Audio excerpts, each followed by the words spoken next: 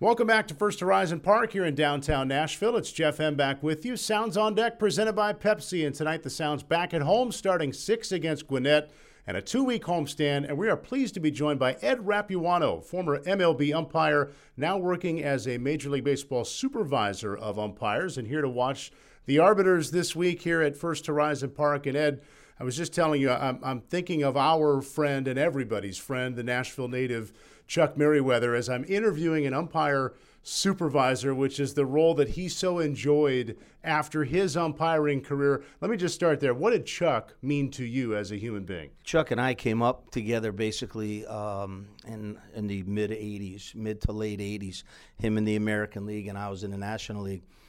We worked some spring training games together. I don't think we worked too much on the field, but he was such a close friend. Back then, we used to trade off card passes, MLB passes. He'd have American League one, I'd have a National League one. Naturally, he'd want to get guys, his buddies or family in Cincinnati, and I wanted to get guys, my family in New York. So we'd trade passes. Chuck and I were very, very close. And just thinking about him, I'm heartbroken. Yeah. I just told you a little while ago, I'm going to give Rita a call. Wonderful woman. He has wonderful, wonderful kids. I mean, I can't say enough about how close we were. I remember interviewing Chuck one time after the MLB replay system was starting, where you could go to the video to see was the call right or wrong, fair, foul, whatever it was. And there was this sort of presumption from the outside looking in that maybe the umpires wouldn't like that because it brings controversy or whatever. And Chuck, basically, his answer was like, we love that. It's helping get the call right. That's what we're here to do. And I feel like among the topics we could talk about today, that's still at the forefront of any of this, right? You as the umpire just want the right call. However it comes to it, you want the right call. Oh, absolutely. And I was around for a little while at the end of my career for the home runs where we had to go look at a monitor off the field and then come back out and make a decision. But at that time, there was no announcements made. We just went and looked at it and changed the call. It was boundary calls. But yeah, our guys seem to like it, and it does affect them. It gets to them if they miss a call. They have a call overturned. I shouldn't say missed. If they get a call that's overturned, yeah, sure, it gets to them. It gets to all of us. That's our job.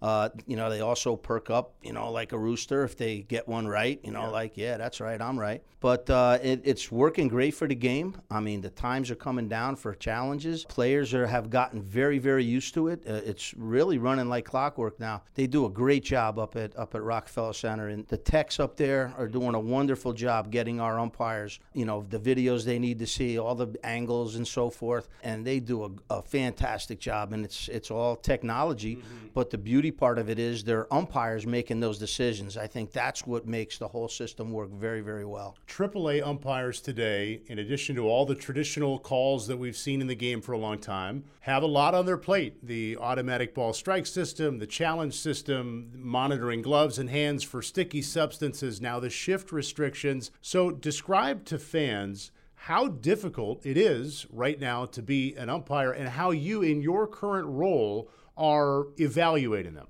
Well, I'll tell you, these young umpires today, they are spot on. They could multitask with the best of them. They have to look at clocks. They have to monitor the pitcher. They have to monitor the batter, the catcher. And at the very last, split second, they have to make a decision on the pitch. They have so much going on in their heads. But all our guys, even our veterans, have really caught on to this because baseball makes it real convenient for them with the clocks in center field where you could watch the pitcher, watch the clock. They also have a device on I think most of them wear it on their wrist, if I'm not mistaken, that buzz when it hits zero and so forth. But they have a lot on their plate. And then, again, at the very end, have to call the pitches, and our percentage of correct pitches that they call with the ZE system is astronomical. It's almost 98%. I mean, that's just off the charts. With the automatic ball strike system and the challenge system, regardless of how you feel about it, how are they being evaluated? Like tonight, the home plate umpire is not going to be calling balls and strikes. He'll relay what the technology gives him. How are you still evaluating whether he has a quote-unquote good game or bad game as a home plate umpire? Is that part of it, the strike zone, just taken out because he's not deciding balls and strikes? Yeah, for the most part. What I look for in a home plate umpire is all the rest of it other than him calling pitches, because I certainly can't call pitches from up here, even without any kind of help, ABS system. I can't tell whether he had a good game or a bad game from up here, but I can see players' responses. In years past, that's how I would evaluate his strike zone. If I heard nothing from the dugouts, nothing from the pitcher and catcher, I figured he had a pretty good game. But these guys have to realize that, and they do very well. They still monitor pitches. They still have to do that, because if there's a mistake, if there's a glitch or the thing goes down, they still have to monitor it. And I heard from a few umpires that when they go to total ABS, and especially our call-up in Rovers, and then go up to the big leagues when they don't have anything, a couple of them had said it made them more conscientious. It made them focus more in those games, because they didn't have to focus so much, at least they didn't think they did, but they still do, because they have to go up without anything and still call them. So in these games, I could tell by their head movement, by the way they react to pitches, that they are still tracking these pitches. You really have to, and we try to instill in our umpires, this is what you have to do. This is, you still have to monitor pitches. And so what I evaluate them on is, yeah, their stance a little bit, but they're veteran umpires. They've been in minor leagues for a long time. You know, we've been training them in their stance and their signals.